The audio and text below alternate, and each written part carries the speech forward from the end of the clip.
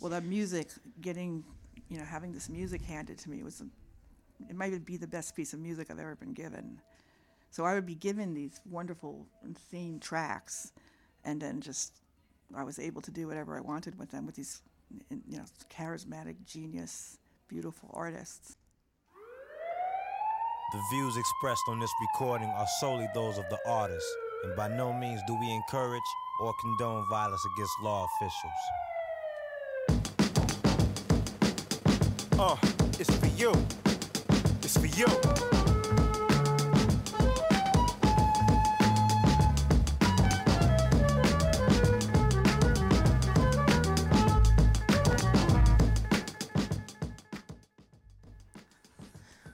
That's the official intro. Nice. Welcome to Blue Cheese. I'm Ebony L. Haynes. This is episode 17, and I'm here with the fucking iconic. She's going to blush because I don't think she understands how many notes I took on everything she did for a very long time. Ms. with a Z, Diane Martel. We need a sound card. Thank you. I want to know where the notes are now. Oh, I had some spiral notebooks with vibe things cut out. I made like collage books, and when I remember there was this very high point in my admiring women in hip hop where Julian Escobedo was the editor of Vibe, and you were making the most iconic videos for me in a moment. And I was like, I can do this. So I had editor's notes cut out of Julian Escobedo and VHS tapes recorded of Diane Martel.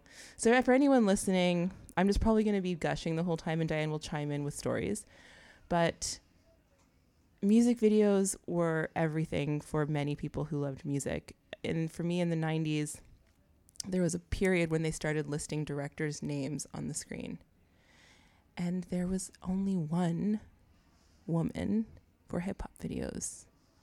And I remember seeing it the first time and was blown away. I was like, that can't be a thing.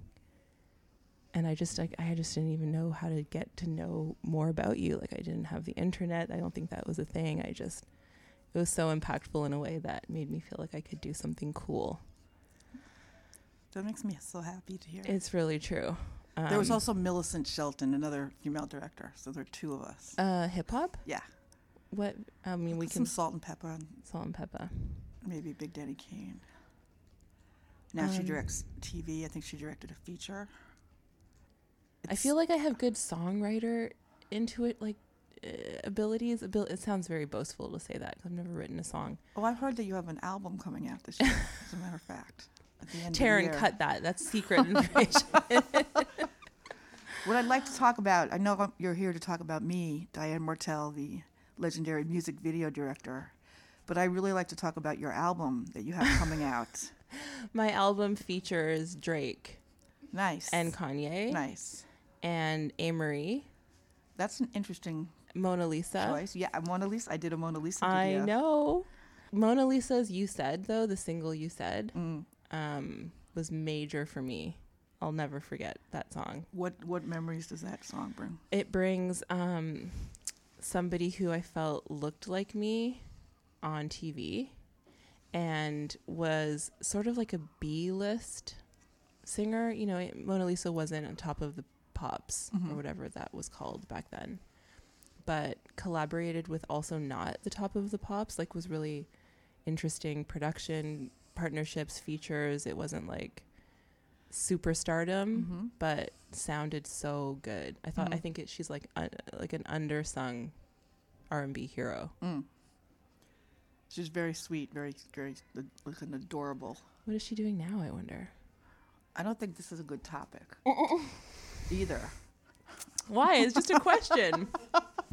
Why isn't it a good topic? What if she's not doing well and she feels very tragic about the lack of support she had from her record company at the time? I mean, we all feel tragic. No, we don't all feel tragic. I mean, but I'm paying homage to her. I wonder where she is now. I wonder where she is now means I'm a fan. I don't need her to answer. I'm not asking her to call in. I wish we had. But if she hears this, if she hears this, you know what I hope she feels? I'm so happy that somebody remembers me so fondly, whether she's doing something musically now or not. It had an impact. I had a Mona Lisa. Here's the impact for Mona Lisa who's listening, okay? Here's how impactful she was. Just like you following me on Instagram, I had a Mona Lisa test pressing for You Said, and then I got a second 12-inch. I had 2 You Said Mona Lisa vinyls. Do you think that wasn't the big club banger? I think you're a true fan, but I do not like when people say, I wonder where they are now, when they were in the music business or they weren't supported well. Fair, but That's just me. Yeah, you have a bit more insight into it. I also have a really bad... Anyways, we know how not supportive the music industry is, which is why I didn't go down that route, even though I thought I was going to for a long time. And we go down the route of being in the music industry. What did you want to do in the music industry? I wanted to be A&R. Really? Yeah, when A&R was really a real thing. Mm-hmm. And I started on a street team. I was like wheat pasting. What record company? It was Universal. That's not necessarily where I thought I wanted to end up, but I just didn't care. I just wanted to do something A&R. I feel like A&Rs are like the curators of the music world. But there aren't so many good ones anymore. That's what I mean back then. Like working like A&R for Jive. Oh yeah. Dream job. Yeah. That would have been my dream back job then, back then. You know, I've been seeing I follow Keith Murray, and I did a video for him. I know. The most beautiful thing in this world. And I'm following him. He's performing still as an adult, and he was such a wonderful, wild character. I have a really good Keith Murray story. Can we hear it? Yes. Okay, great. Okay. So when I used to make videos in the 90s, a lot of the artists I worked with were really, got high all day and night, and sometimes would be very late for shoots, or they would get up early and have us drive them to go get weed somewhere that was very far away, and no one was awake to sell us the weed, and we were very late. But with Keith Murray, everybody was worried that he wasn't going to show up. This is really fun. So I told him I had a room in my house called the Rapper Room, where rappers stay the night before the videos. And he's very young then, so he came to my house with his backpack packed up and went in the extra guest room and slept there. So I woke him up, at 6 a.m. and he was on time. That's a great story. Did you use that from other rappers? You must have. No one else. No, we had to use that. Oh, Keith, if you're listening, I love you so much, and you are a part of my favorite work that I've ever done, and you're so talented. You're just a good writer. No one else. That was just my second bedroom. Do you still have a rapper room? I mean, no more. That was just a one-time. That was a one-time. But if I needed to be in a rapper room in your house, no, you would be in an art room. Oh, okay. I'd like to be in the A&R room. Going right in the art room. Well, we're going to, we've already started, but I'm going to officially start. The interesting starting point of this pod for everyone listening is I ask my guests just to kind of loosely think of a song either they are listening to regularly or it's a regular go-to song. And this is Diane Martel's pick.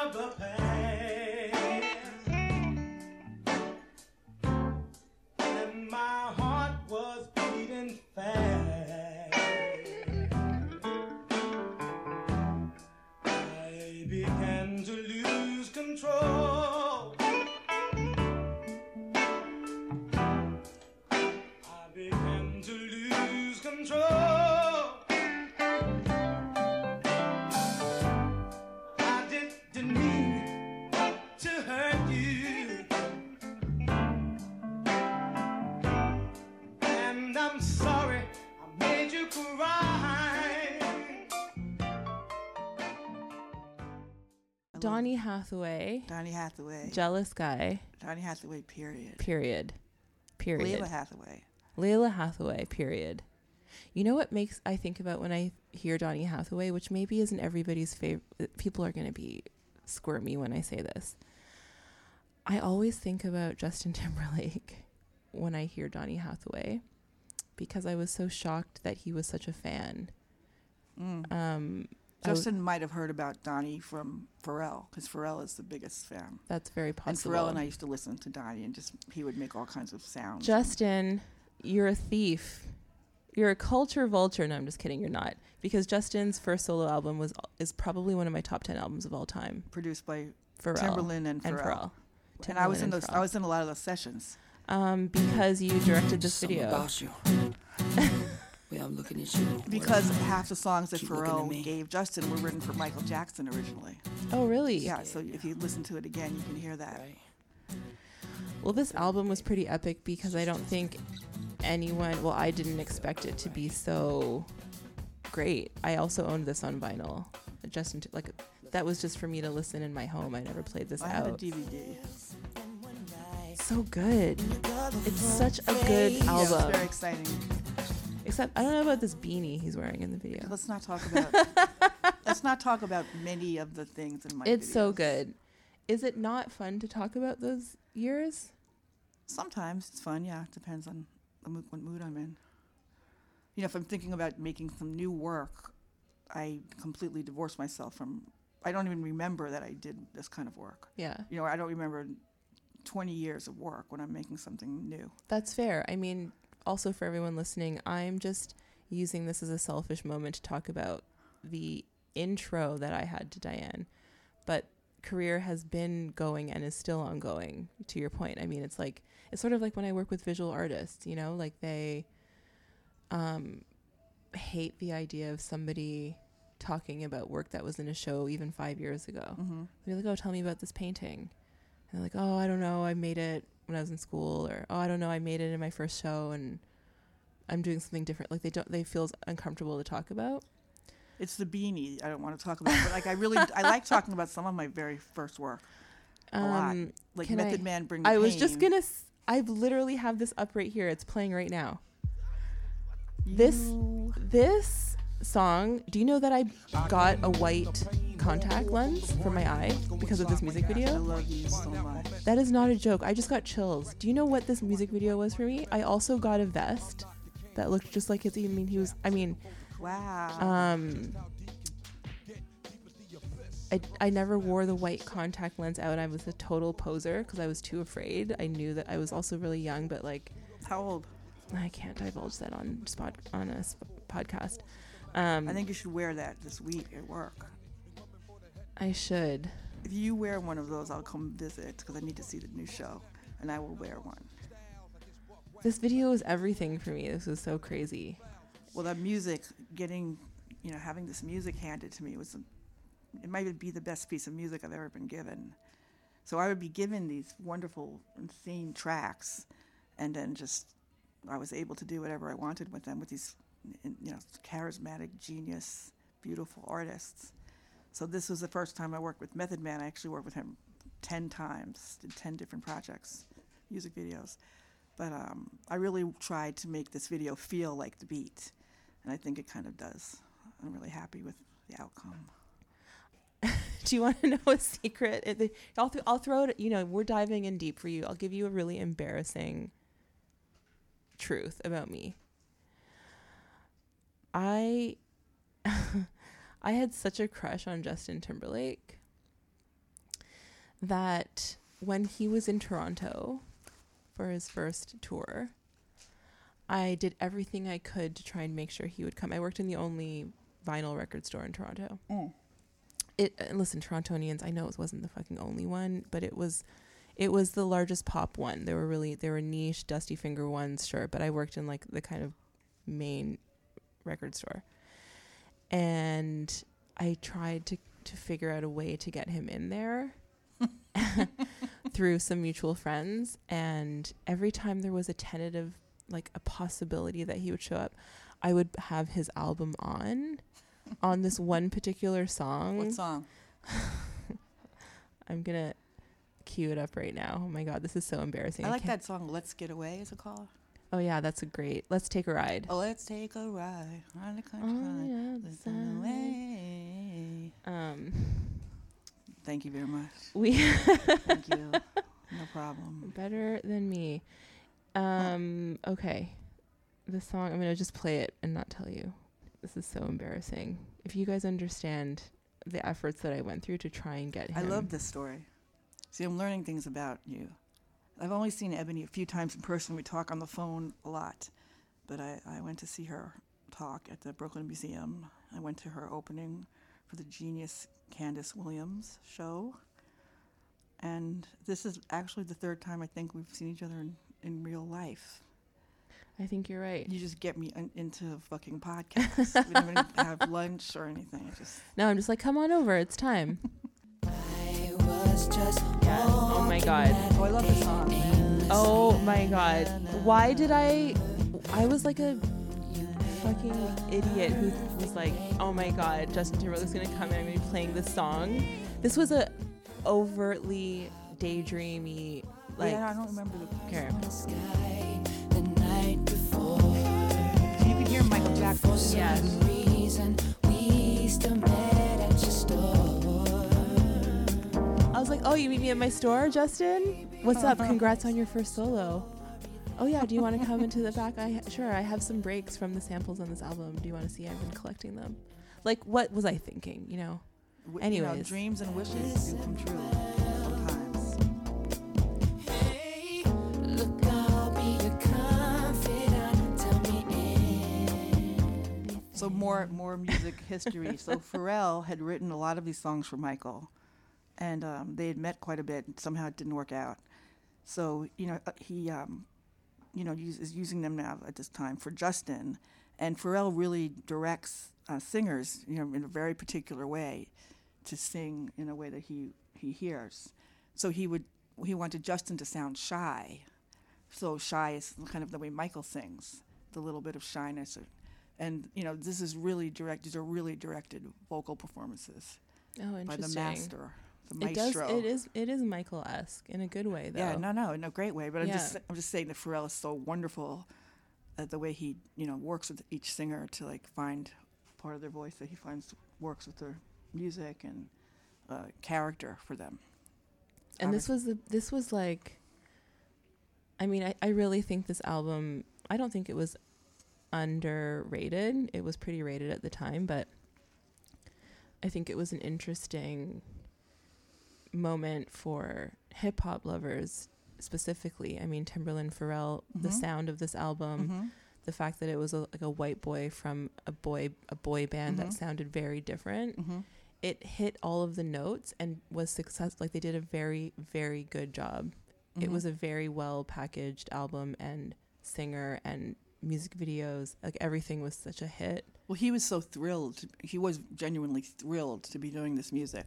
So I think that also helped the feeling, the excitement people felt. He was really felt, newly born. Do you guys remember that Justin Timberlake basically did the McDonald's commercial soundtrack? I think Pharrell did the track. Was it I Like It? What? Oh, Do you have it here? I have everything. Ebony's got quite a playlist drawn up. I'm loving it. I'm loving it. This is also a great song and video. I'm loving it. Don't you love it too? Such a good song. Here it comes. Hi, I'm not here to waste your time. Yo, this song is like Justin's fucking fire. This song's fire. I wonder, I don't know if this song came before McDonald's, or did he make it for that and it turned into a song? This one I don't know. Okay. I can't help you. You have to. Maybe we should look it up. We'll look it up. Taryn Right will now. look it up Someone while look it we're up. yeah. Taryn will look it up while we were talking. This is an important fact. It is. I'm not It sure is. because the music video actually looked like a McDonald's video. McDonald's commercial. McDonald's commercial, yeah. He wrote it for the commercial. That makes sense then. But it's a great track. Also, Do you eat McDonald's? I do. I just had Shake Shack today. I'm not. This is interesting. I'm playing also a Diane Martell video in the background. Everyone. What are you playing? Dream Lover. Come on now. Yo, this is fucking, I think I'm wishing that you understood the impact that this had on so many people, including myself. I know it's embarrassing. I have so You're many doing a good lot of stories things. about this video that I'm not going to This is tell. major. I could write so many books, but I've signed so many, what is it called? NDAs. NDAs. I could write books and make a lot of money. You don't have to worry about breaking any kind of NDAs. This video had a miniature pony in it. Did.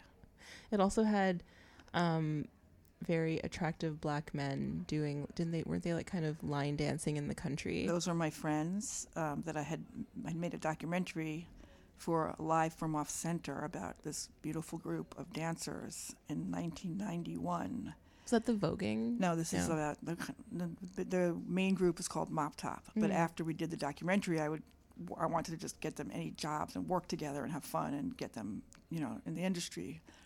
So they were all in the Mariah Carey video. That was in 1991, the documentary. Mm-hmm.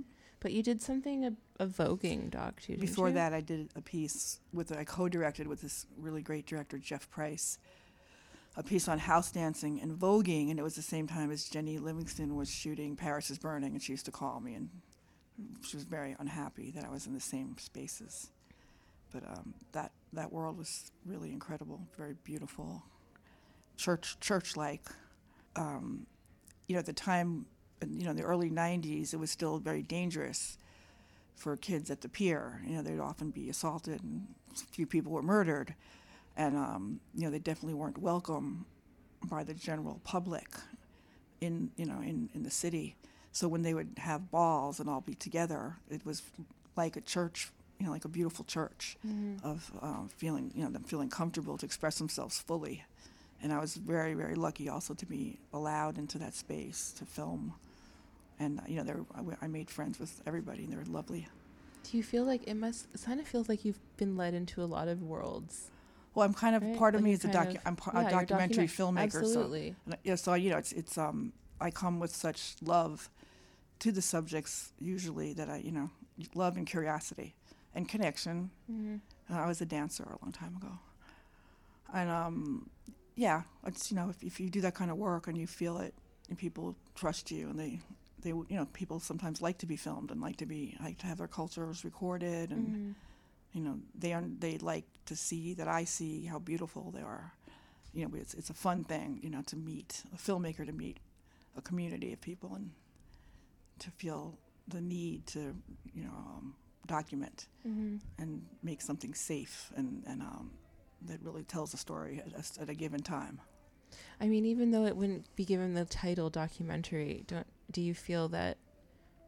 I mean, it seems from the short time that I've known you that you give artists the same amount of attention, whether it's not a documentary, but you work with musicians and artists in ways that come to life as a video, or you work on helping them with a production, touring, visual, live performance, something. It's not a documentary, but it sounds, every time you talk about artists you're working with and you're so enthusiastic and excited, it's kind of the same thing, right? You're not documenting maybe the trajectory of the thing, but you are sort of documenting what they're working on or passionate about in the moment. Well, I think a lot of the videos I make are really simple, and there's a couple of reasons. I grew up seeing a lot of theater. My uncle was Joseph Papp, who the Public Theater was a library he bought for a penny from the city, and he renovated it into 5 theaters, and he started Shakespeare in the Park. That was his. And he had, African American Shakespeare Company, and they had Festival Latino every year. It was a month-long festival with a music festival with artists from all over the Latin world. And he, seeing theater, I was very much used to looking straight in front of me and seeing performance in front of me. And when you watch actors, you're really focused on their minutia of their performance. And when I film artists, I like to look at them and see how they perform, as opposed to putting them in a weird science fiction trope with weird lighting and seeing only half of their body.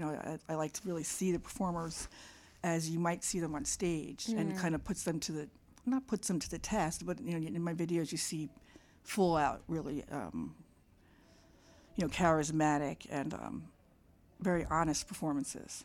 So, and I also love ballet. I studied ballet, and I studied a lot of different kinds of dance. I studied at Ailey, studied Cunningham, ballet, some African, some really weird Paula Abdul jazz. Oh my God, Paula Abdul. But when I still go and see ballet, so there's something I like about a stark space with someone performing in it. So that's kind of a theme. And even when I now do creative direction for photography, and the photos are really simple and stark. So I like the word stark. Stark. I didn't probably study dance as extensively as you, but I was like a young dancer. Started at 4, stopped at 13. I started at 16, which is so late. Okay, no, it's not. I you start at 4 and it's not serious, but then I got serious around 8. But then I got too. They didn't say it this directly, but basically I got too fat, and they put me out of the super competitive company into the more recreational. Oh no! So wait, the two groups were super competitive and more recreational. I mean, I'm giving them that title a bit. But you weren't fat. I wasn't. I don't remember feeling fat. I don't remember. I do remember. I remember not maybe being in the same kind of leotard as some of my peers, but I didn't care. I also didn't have that much of a love for dance that I thought I wanted to be like super professional about it, but it was fun. I did it for a long time. And then I used to record, like many a young anybody interested in music videos. I would record the dance sequence. You know what I was addicted to recording? In living color. Oh yeah, The Fly Girl. sure. And memorizing them. Josie Harris, who was Janet Jackson's Josie muse. was when I saw her in That's the Way Love Goes. I mean, she was my favorite Yes. Janet Jackson dancer. Josie Harris, Jennifer Lopez, Rosie Perez. I have a good Jennifer Lopez story too. Can you tell that one? You don't have to. I mean, I love Jennifer, and I worked with her as a director a few times. She's amazing to shoot. This is a really bad story. I love that you keep looking at Tom like he's gonna help you. I have so many bad. This isn't bad. It's just kind of quirky and fun. So I was casting the video for "Groove Is in the Heart" for Delight, because before I started directing, I did a lot of casting, and I also had a performance art group. So I was getting grants from the NEA and NISCA and performing at the Kitchen and things like that. This is when I'm like 19. So I had to cast dancers. We really wanted Vulgars and house dancers, and Jennifer came in, and she came just before Fly Girl. She was a Fly Girl. So I'm sitting at the table, and she comes in, and she's very friendly, and her name is Jennifer, and she had a headshot. And then I just asked her to dance to the music, and she did some Paula Abdul kind of dancing, and she didn't get into the video. And I remember, so in the context of what we were looking for, she was very like a cheesy Broadway dance steps dancer. But look who's paid now. Look who's sitting here with a Budweiser. Is that a mean story? What do you think? No, that's a complimentary story. But I mean, I shot her now as an adult. She's phenomenal to shoot. So brilliant, so strong. I'm very proud of her. I'm proud that she started auditioning for a video like that a long time ago. On the 6th. Remember when dancers wore knee pads? Do you remember when rappers wore goggles? Yes. Ski goggles. Ski goggles. Do you know that my partner and I recently bought our son ski goggles? Not to go skiing, but because we're from like the tundra. My partner and I, like, we are not afraid of the snow. We embrace it. We like to go do crazy things. Basically when New York shuts down because there's 3 inches of snow, we scoff. We're like, come on, guys. It's winter. So we got him some little ski goggles, and he actually got to wear them with that snowstorm we got a couple weeks ago. He was hesitant to put them on, but they're actually quite functional. Rappers just didn't, they wore them in like St. Louis, Missouri. Like, it was just style. I mean, it was never functional. I don't understand why it was Goggles. a cool look. I do remember. It kind of came after polo, though. It was like latched onto polo. But I remember very iconic looks. Like, I remember Brandy with the outfit changes where she had different color, the solid color and the white bubble with the white tights, the white hat with the white goggles, with the white Tims. And then there was But like, that's like a snow look. I know, but it was pretty hot. Rappers would wear goggles like with jeans or shorts. Sure. In like Jamaica Avenue. Well, we're not going to go through the whole biography, and we're just going to chat about lots of things. Is anybody listening? Does anybody know how to block someone from posting on my Wikipedia page? Can anybody send something in? Because this man, this obsessive music video fan who's a fascist, posts things on my page. I've never written a thing for my page. Only this person has. Really? And they post videos that I didn't even direct that are mortifying. And then they post a few that I did direct that are mortifying. And I've gotten in touch with him 3 times and asked him to please stop posting. Really? Because I'd like to have control over what you can what my edit. story. You can edit. I can't edit it. Somehow I'm locked out. He wrote me an email back saying, "I'm sorry, you don't like it, but I have authority. The internet is a free space, and I have the authority to keep records on all music videos." And then I wrote him again. I said, "I'm a single mother, and like I'm crying right now, and you're really hurting me, and this is like traumatizing. Can you please, get off my page and release the editing rights to the page?" And he said, "I'm sorry. What's more important is freedom of speech on the internet." So I need someone to write in or call in if they know how to block or hack someone off the page. I love how we both said someone should call in as though we have any ability to have. Well, if there's a microphone, maybe we should make that a new thing though, Dad. We should make a call-in session. Well, maybe we have an account somewhere people can call in to, or at That's least, not a bad, or like a number to leave a voicemail. Yeah. And we can play them. What? Not your number at home? I'll give them your number. I'll play that. I'll put it on your Wikipedia page. Nice. Call this number and leave a voicemail. Just for nostalgia, I want to play this for everyone to understand the Mona Lisa impact, just for fun. This is my Mona Lisa song. Diane did not direct this video, for the record. We're just playing it because I think it's awesome.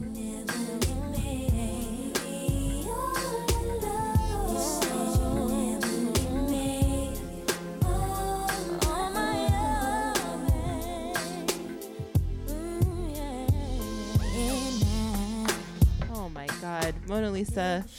This song, I can't even tell everybody here how often I played this song.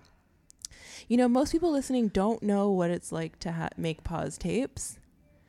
They don't know what it's like to not have rewind ability, so you have to flip the tape around and fast forward the other way. Well, you're assuming that about the age group of who's listening, you don't know. I'm also assuming accessibility. I could have had a CD player, but I didn't have one in my house. They existed, we just didn't have one. I did inherit my older brother's tape player, which only, I had to, at the time you could still get everything that was on CD on tape. Yeah, I had a lot of tapes. Yeah. It was nice to make your own tapes and write on them with a ballpoint pen, and it was hard to write on the silvery sticker. And also, if you made a really great mixtape, you could pop out the top square, right? Which meant nobody could record over it. And then if you got a mixtape that someone made that you didn't like, you could put put a piece tape of tape over it. What? Yes. Decade is this? I love it. Yes. We had to work. I did have to work to get mixtapes, listen to music. And remember, anyways, we don't have to go down that far to memory lane. Okay, one thing I like to ask guests on this show is, have you ever seen the movie Sliding Doors with Gwyneth Paltrow? So it's something I call your sliding door moment, where sometimes I think you have this moment in front of you, and if you chose door A, your life would be completely different, but you chose door B, but it could have been super subtle. For example, that's usually that's with men. I have those things, not with my career. That's a great answer. I mean, I love the idea of not having a sliding door moment, and you're doing exactly what you should be doing. But I do often think about, what if I went really ham in music and was as hungry in that field as I am in my current field? Is there a reason I gave up, or is there a reason but like, what if? So the sliding door is really like the what if moment. And if you weren't being the creative genius you are right now and still actively working, for the record. I mean, I've been wanting to be a director. I knew when I was 15 what I wanted to do, and I dropped out of Stuyvesant High School to pursue dancing in order to become a choreographer, because I knew if I was a choreographer, I'd be near directors at some point instead of going to film school. So I'm very fortunate that I really knew at a very young age what I wanted to do, and I literally hustled, from the age of 15, to when I started making money in my, my early 20s, and haven't stopped since. But in terms of, my certain personal choices I've made, there's definitely been door A and B, neither which should have been opened, even a slit. So what I have a question so when did you start to become really interested in art? I became interested in art probably when I was still living in Toronto, and I was really interested. I actually wanted to be a DOP. Really? Yes. And to your point, like thinking I knew where I wanted to end up, I really liked being behind the camera, but wanted to be like a beautiful cinematographer. And I was studying anthropology and music, and I also took photography courses at another university at the same time to kind of cut my teeth on how to shoot with actual film. I know how to develop my own film. I was developing my own photos, and then I really got into photography and thought maybe I wanted to do that. But I ended up working very commercially. Like I was doing some theaters in Toronto, like billboard shots, and hired for some editorial things, and people who wanted headshots and just really commercial stuff. And I remember the first time I got a billboard for a play in Toronto, it was like I brought all my friends with a bottle of champagne on the corner. So sweet. And then I moved to South America, and a lot of things happened. And then I went back to Toronto and decided I was going to write about art. I mean, I'm doing a yada, yada, yada. Moved to South America, yada, yada, yada. Opened a few doors I shouldn't have even opened a slit. And then went back to Toronto. I was like, oh, I think I can write. I was writing about music, and then thought I wanted to write about art instead. And now I'm here. Now I'm a director of a gallery. Really large lily pad jumps. Yes. Not as focused as you. No, but you were focused then. Yeah, I was focused.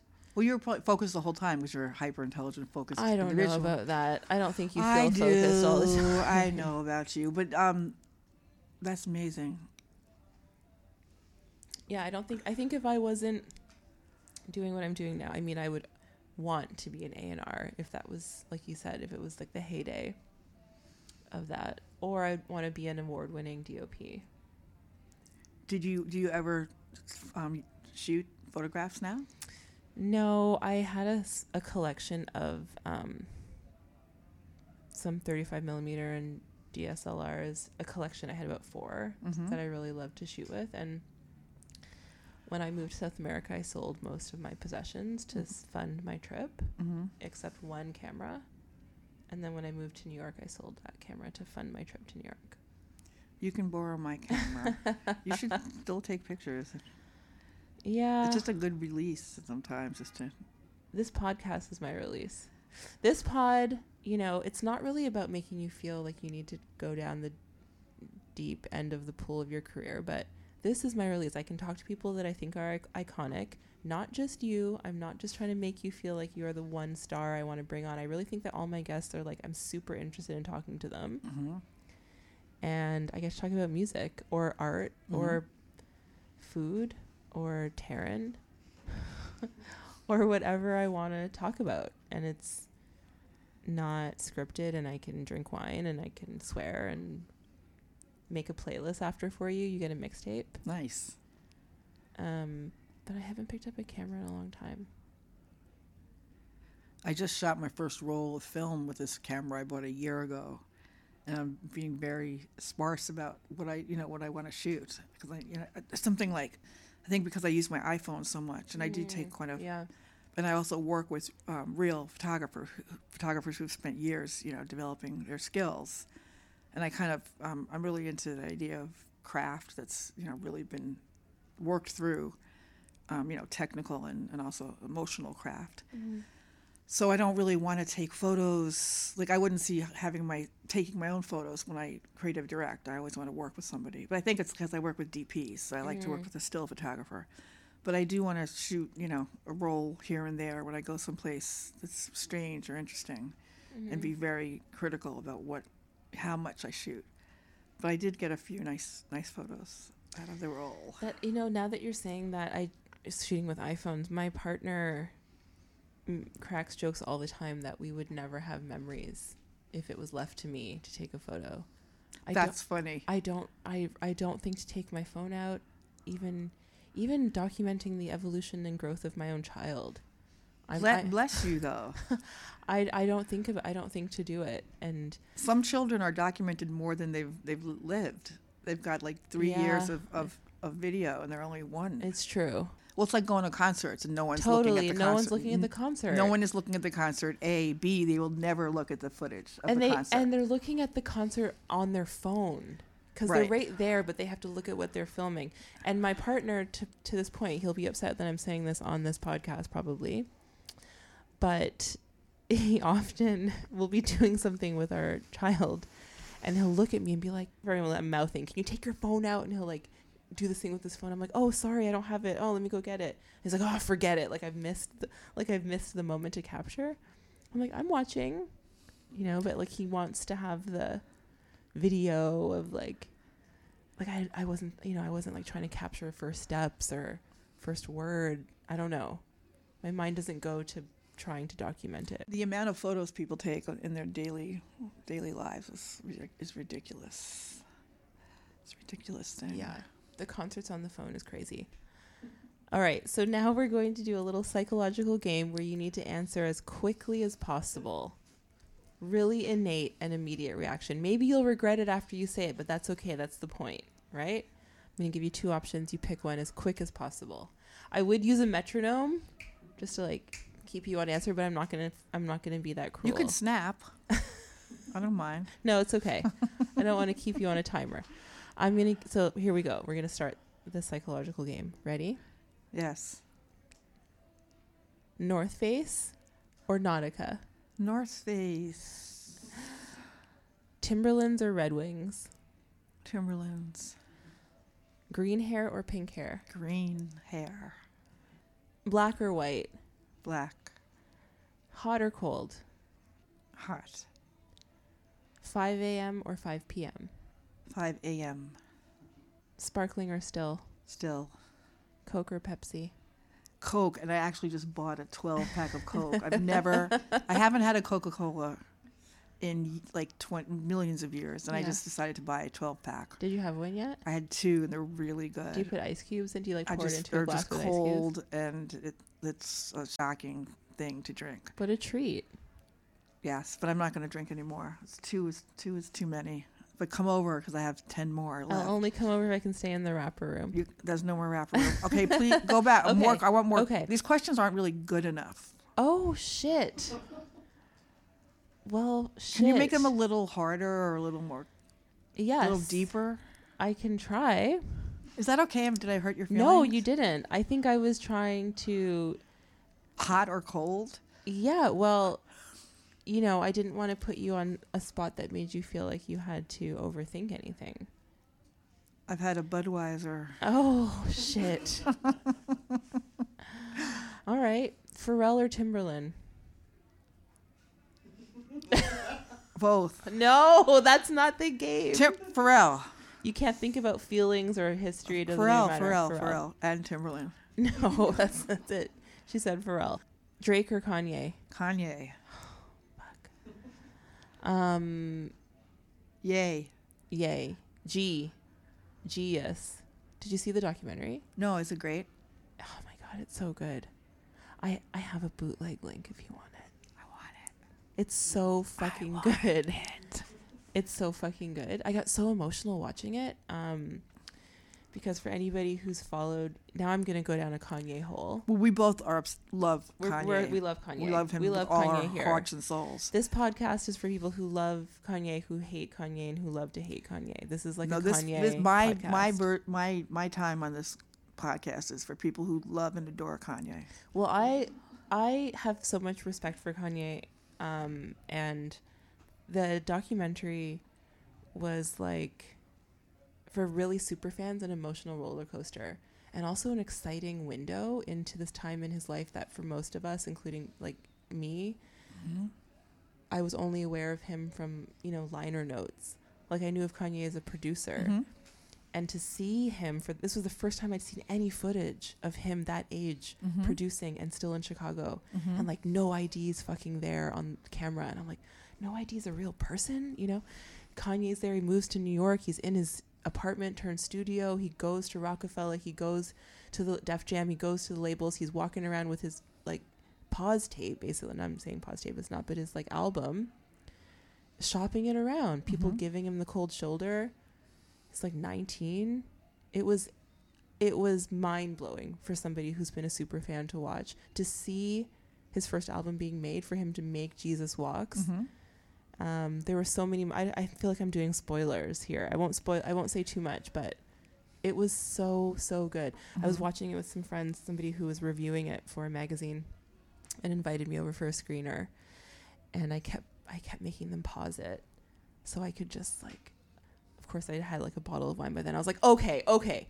First of all, this nigga was following him around Chicago the whole time, claiming that he was coming in here for him, and Kanye did this for him, and he pulled over, and like this beef was not the beef that I heard about on the radio, and Kanye didn't react. Like I was spiraling in a way that was really, it made me feel warm to like remember this, that I knew that much about Kanye for so long. It was great. And it also made me a little upset that I have to wait for part 2 and 3. How long do you have to wait? I don't know. I'm Pusha T's creative director, which is a joyful thing in my life, and I'm about to work with Kanye, and I'm very excited because he's my favorite. Get him on the podcast. I'll see. if this is the luxury afforded to the guests, this Budweiser. I'm sure. Let's get Nori in here. Okay. Do you want to hear a funny story about? I have a funny story for you about Nori. Okay. It's not a personal story. I've never met him. Although Rico Nasty is his daughter. I don't know if I'm spreading lies, but I've been told that, and she tries to keep it a secret. Strange. Yeah. For anyone listening, call in if you know any different. Rico, also interesting, the last concert I saw live was Rico Nasty at SOB's before the pandemic.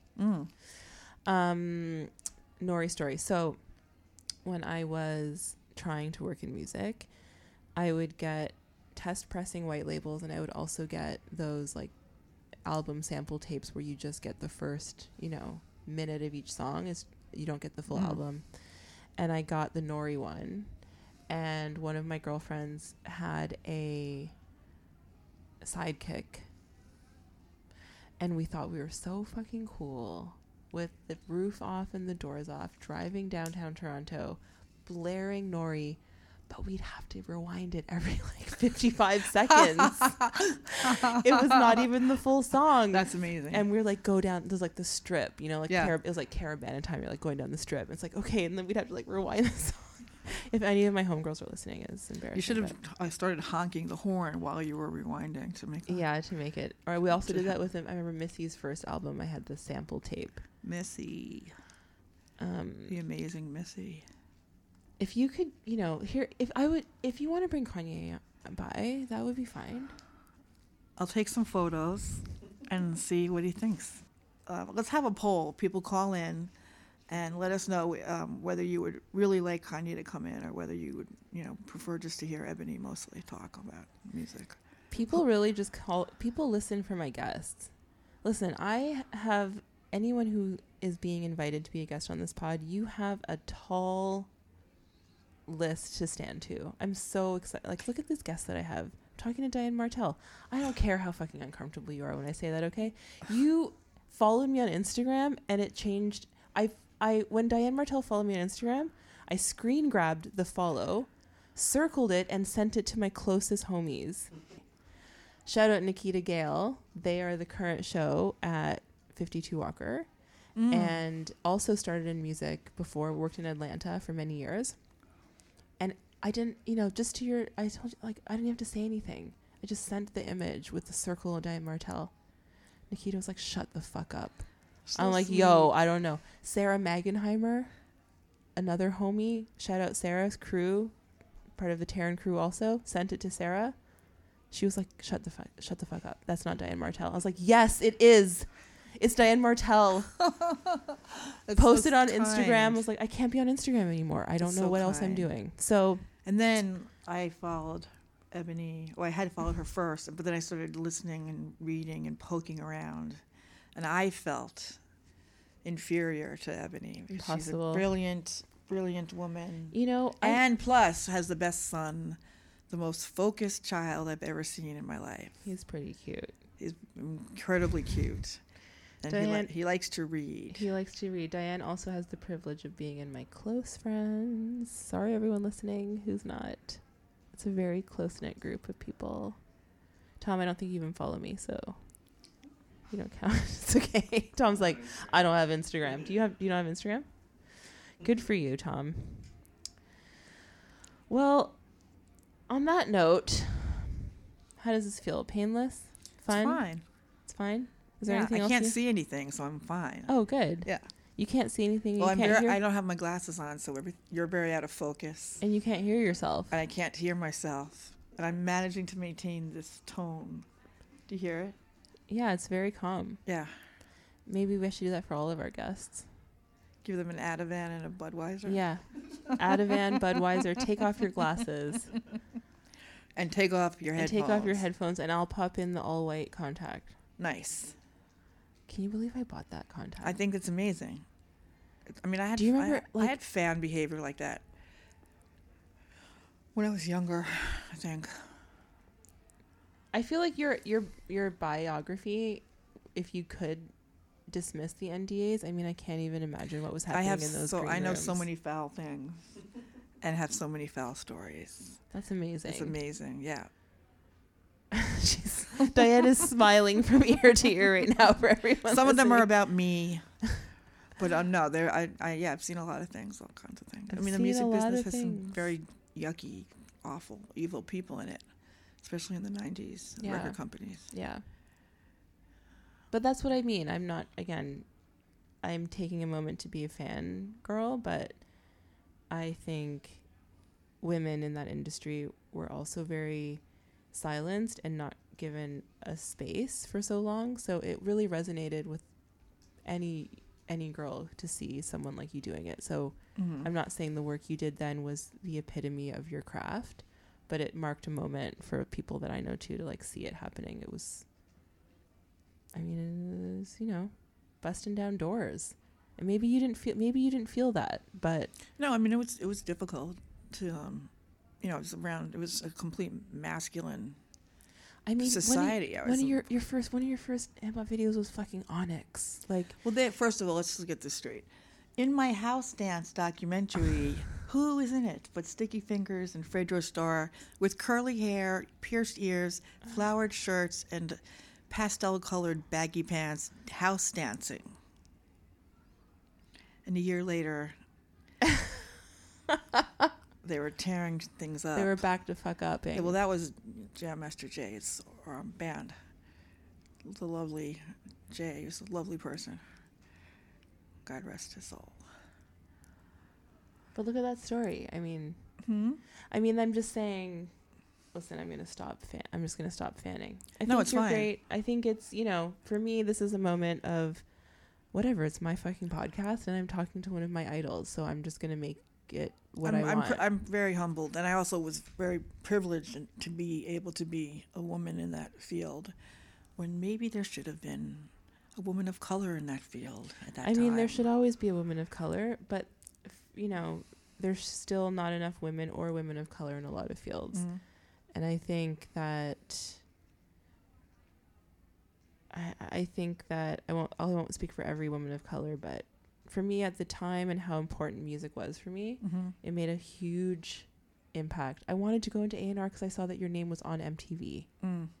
Like that was the first time I saw a woman. I was like, oh shit, I can do that. That's like, really nice. It's the really truth. nice to hear. Yeah, No, it's the truth. So Diane Martell's on my podcast. Oh, I'm on a podcast. I'm allowed to be with Ebony. fangirling, y'all. I don't give a fuck I'm who's a listening. fangirl back. How about This is like- your wild genius gallery and your brain and It's your boring. You know what's fun? This is also a video that Diane did. Yeah! Get the fuck out of here. Brooklyn Zoo. Stand up, New York. Come on. It's the ODB, kid. Once again, coming through your area. Step two. And I'm gonna tell you one time, you gonna love this. I'm the one man army ain't sawing. I never been tooken out. I keep MCs looking out. I drop signs like Crosby dropping babies. Enough to make a nigga go crazy. Guys, come on. Get the fuck off of this podcast if you don't want to hear me fucking rap to Old Dirty Bastard. This is major. Go. He was so lovely. This was so major. Yeah, we had. Do you guys realize Diane Martell directed that video? So, I have I really loved ODB, and he was always very, very sweet to me, and he had a wild imagination, and he was very loving. I definitely lay blame on the record companies that would be so excited to have him go off and be crazy and be a maniac and parade around in a state of deep unwellness, mental distress, and all of the people, the labels had therapists, marriage counselors. They knew about mental health, but they would never never try to really bring him or any artist like him into a therapeutic situation. And in his case, he ended up dying, and while other people are still living, whether they're divorced or not now, living really well, and have dealt with their mental health. So there is something really evil about that, especially in the 90s, because they also wouldn't really teach the artists about money management or even explain the way the record deals were structured. And artists, and a lot of people had new managers that they were friends of theirs or family members, because they didn't really know to trust other kinds of managers. So they were really kept in the dark, when it came to their budgets and how much money they were spending on their projects unknowingly. So there's a very dark side to the image making, and then the caretaking, and the promotion of bad behavior, especially in the 90s. Promotion of bad behavior, that's a dark path. Very much. What was I just gonna say? We were talking about ODB. Oh, Wu-Tang. Yes. I was gonna say that I'm moving it to a lighter note and lighter memory, but I do live in a neighborhood with a giant ODB mural painted in Bed-Stuy. And this is what I was going to say. If anyone listening tries to steal this idea or successfully steals it, at least give me credit in the liner notes, because it's a pretty good fucking idea. I just couldn't get my shit together to get it off the ground. A Wu-Tang bike tour that would take you all the way to Staten Island. I'd bring you by where everybody in the crew was raised. We'd hit some their family home landmarks, the deli landmarks of the hangouts on the corners, go up into Williamsburg. Jizza was raised in Williamsburg, I think. If anyone listening knows better, don't judge me. But, I think we would take the ferry to Staten Island, go around that hood where everyone hung out, go back into Brooklyn. And I would have a headset on where I could talk to everyone on the bikes behind me, and they could hear me point out Wu-Tang references. Wu-Tang bike tour. Trademark. What do you think, Diane? She's skeptical, everyone. I mean, I would drive. I would like a Wu-Tang driving tour. I would like that. Wu-Tang bus tour. That's No, done. no. I mean, the Those bike. bus tours- Do you have enough to say for bike ride for a whole? That's like a 3 no, hour well, bike we ride. could put in some tracks in there. That you would be know? good. Music while you're biking, and then I can chime in. To your left, You know, what would be really was good is RZA's as we're Childhood driving Home. in a big clump of people, if you can get one of the members to kind of from the left to join in at the front of the bike group, That would be the that's bike cluster. You know that hip hop bus tour in New York? Has anybody ever been on it? There's a hip hop bus tour. Kool Herc was like the owner of it, and it wasn't guaranteed. I think it must still be happening, and it goes around Harlem and the Bronx, and it's not guaranteed, but every once in a while they have an actual rapper who was born and raised in that hood come on the bus. My ex-partner went on one of those bus tours for his brother's bachelor party. Nobody came on, but Kool Herc was around. Anyways, So someone stole my idea in the past. yeah, someone you just repeated. Someone stole your idea in the past that didn't know you had the idea. Exactly. But yeah, Wu-Tang bike tour. I like that. I do too. What do you think of the Wu-Tang show on Hulu? I haven't watched it. I saw somebody watching it on a plane recently when I went to LA, and it looked pretty good. She was emotional about it, and then I was checking out her outfit. She looked like she knew what was up. I was like, oh, this girl knows hip hop or something. No, I haven't watched it. Have you watched it?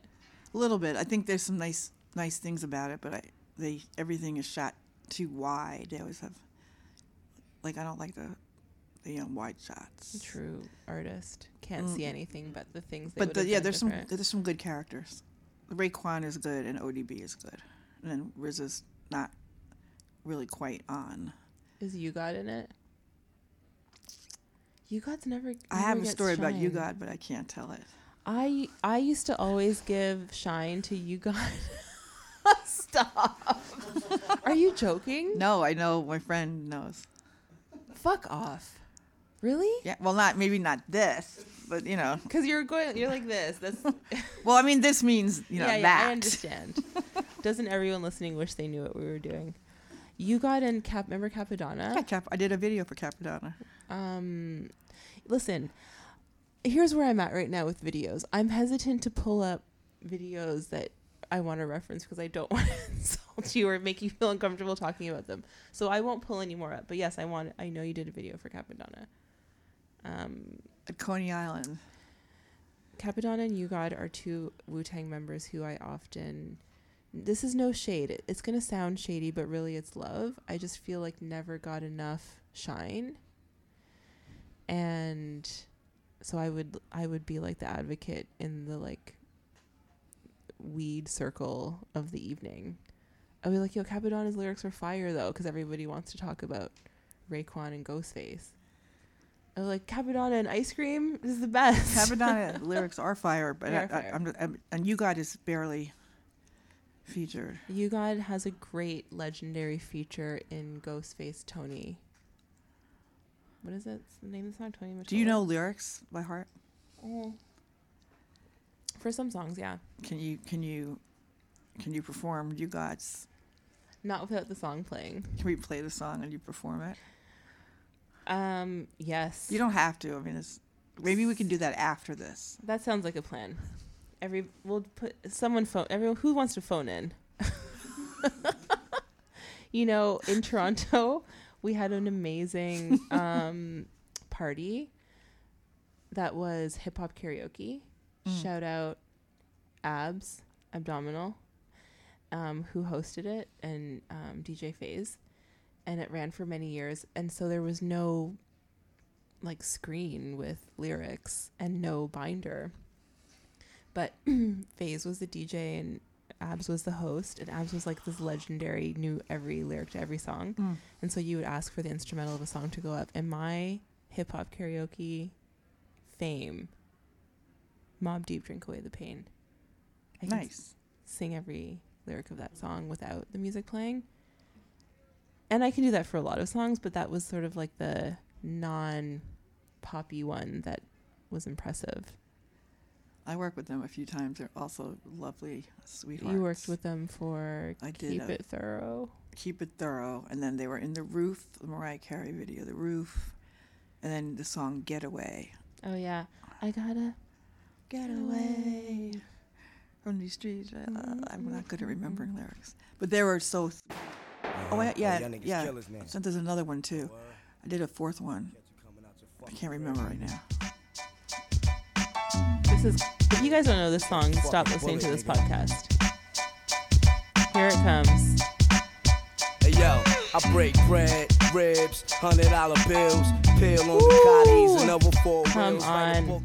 You know, one of my favorite, anyone listening, one of the best reads for people who, even if you think you don't like to read books, Prodigy's autobiography. It's so good. I actually was recommended that book by Ned Vanna, shout out Ned, who's an artist, and I've recommended it since to so many friends who love music and love Mobb Deep and Prodigy in this like time of hip hop. It's such a great read. All right. It's really good. I'll just send it to you. Okay. It'll be your gift for coming on the podcast. Thank you. You'll be the first guest to get a gift because That's nobody nice. else has. I'll get you a gift for having me. Okay, I'll take it. Let's talk about, I've done a deep dive actually into 90s, early aughts, very specific style of music that was highly and heavily influential on me. But as I mentioned earlier, I'm not trying to focus on just the past because Diane is actively working creatively all the time on some things that I actually know insider information about and can't. I haven't signed an NDA, but I'm just going to pretend that I have all of the secrets. But one of the videos before the one I'm pretending I know more about than you listening was a really cool video you directed for Snoop with Fabulous and Dave East. An interesting anecdote for everyone listening here too. I gave a story about how Diane blew my mind and followed me on Instagram, but then reached out to me for just to not really for anything, but to share your ideas on this video treatment that I thought was really fucking cool and involved painting by black painters.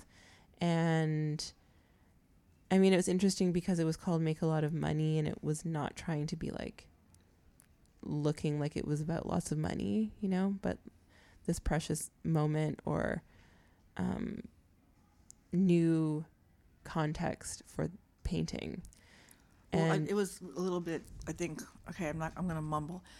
The idea was to take the lyric, make a lot of money, and apply it to spending money on black art and not on cars and jewels. And it was this song. You guys should listen. Search it. What all the strippers saying? What all my niggas saying? Say that. For anyone going to watch this video, unless you probably already have, everything in this video, the like art direction, hair, wardrobe, text, like the fucking font selection. What's up, Fab?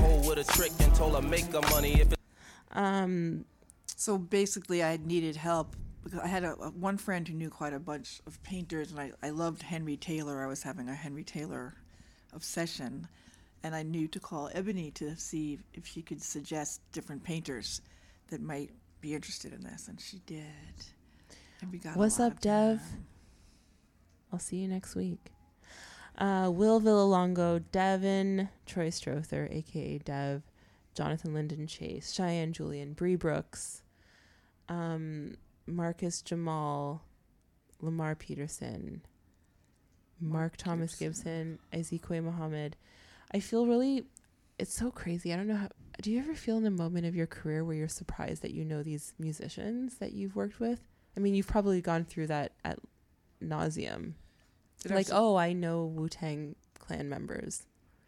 Oh, I had Keith Murray in my...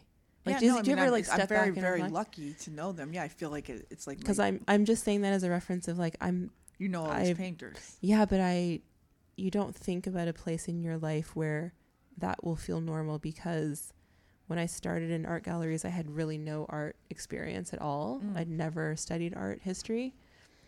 And people talked about painting all the time as such a precious thing. I actually have a notebook from when I was an intern that has names of artists and galleries where people would walk in and ask me things. I sat at the front desk and I didn't know, and I would write it down and go and look it up later. And it was often painting. And then I kind of shied away from painting because I felt like I didn't know enough about it to talk about it, because it's such a precious thing in the art world. And now I'm like, yeah, I know Will. I know Dev. I know Cheyenne. So nice. It's crazy to Beautiful. realize. It It's is beautiful. It's beautiful to also realize they're just like normal, interesting, smart people. See, I fan out on painters. And I fan out on music directors. Painters are better. I mean, you're Solitary. It's pretty good. I mean, the hair and wardrobe in here also with the paintings. Everyone should watch this video for real. Well, you have to watch it on my website, because then it won't have any product placement. Because right now the one that's on YouTube has aggravating Beats product placement and some weird liquor placement. Really? Well, oftentimes when you make a music video, the past 10 years, the record companies offset the price of the video by making you shoot liquor or weird I Mini see. Coopers. We had a Mini Cooper run over at Interscope. Different kinds of products that give money toward the budget. So Right. there's some stuff in the one edit, and the edit online on YouTube, but my edit has none of that. It's nicer. Well, you heard it here from the actual director. You have Go to Diane Martel's website to watch all of the videos. Diane-Martel.com, because Diane Martel Is a porn star. is a healer in Canada. Really? Yes. Do you know that there are 33 other Ebony Hayneses in the United States of America, at least just on Facebook, who spell it the exact same way? 33. And one of them works in a museum. What does she do? I'm not sure. It's in Minneapolis, but I've added the L to my name 10 years ago officially. Interesting note, 52 Walker. I have my Instagram is 52 Walker Gallery. There is a woman who owns 52 Walker in the world who didn't reply to our DMs to try and purchase just 52 Walker Instagram. She didn't reply. She didn't reply. Where is she? I don't remember. Love you, whoever you are. It's all good. She has like 19 followers and has pictures of family. Like, she probably never uses Instagram. It's fine. It's just part of the archive. You didn't mail her a letter? No, I didn't mail her a letter. I think, I have to say, this year I'm going to try to mail letters. That's nice. It is nice. One of Letters. my best relationships was forged around pen paling with like handwritten letters. It's so nice. Would you write me a letter? Yes. Okay. Do you have any stamps? Yes. You do? Listen, 52 Walker is forged with the inspiration of like office aesthetics. So I have actual ink stamps. I have a mail machine that you run it through and do the price stamps. I have an intercom machine where I can just push a button and talk to my assistant who's downstairs. We got library cards. We got bookmarks. So nice. We have typewriters. We have a typewriter downstairs. I'm not joking. That's good. If I want to write you a letter, so can I write it and go to your office and get the stamp machine to stamp it and then mail it? Then bring it home with you and mail put it in the mailbox. Yeah, no problem. That's good. I'll pay for my own letter to be mailed to me. I'll pay you for the stamp. You pay me the 33 cents or whatever it is. You'll just have to wait to read it until I send it in the mail. No problem. Well, I won't take more of your time. I could probably talk to you for 2 more hours, but we'll keep that off the record. Thank you for coming. You're very welcome. I really appreciate it. Very nice to be here. Was it easy? It was chill. It was fun and nice. Fun and nice. I'm going to try and keep consistent. Can we just always talk like this to each other? Yes. As if we're performing a little bit? In our friendship, can we just keep this? Don't we kind of talk like this to each other? No, not really. No, we should just not let this up. All right. Okay. Should we have this like tone all the time? Do you want to pretend that there's a microphone in Yeah, I front of think. us? Or maybe we should get microphones and headsets and little auxiliary speakers. Little portable speakers. Bluetooth speakers. Bluetooth speakers, yes. It's Blue Cheese, baby. UMCs. That's where we got the title from, Diane. Oh, really? Nice. Thanks, everyone. Also, shout out Sebastian. I never shout him out on this pod, but he designed the pod logo, and this is just based on the record label. You can do some Googling. Thanks, everyone. Thanks, Diane. You're welcome. Bye.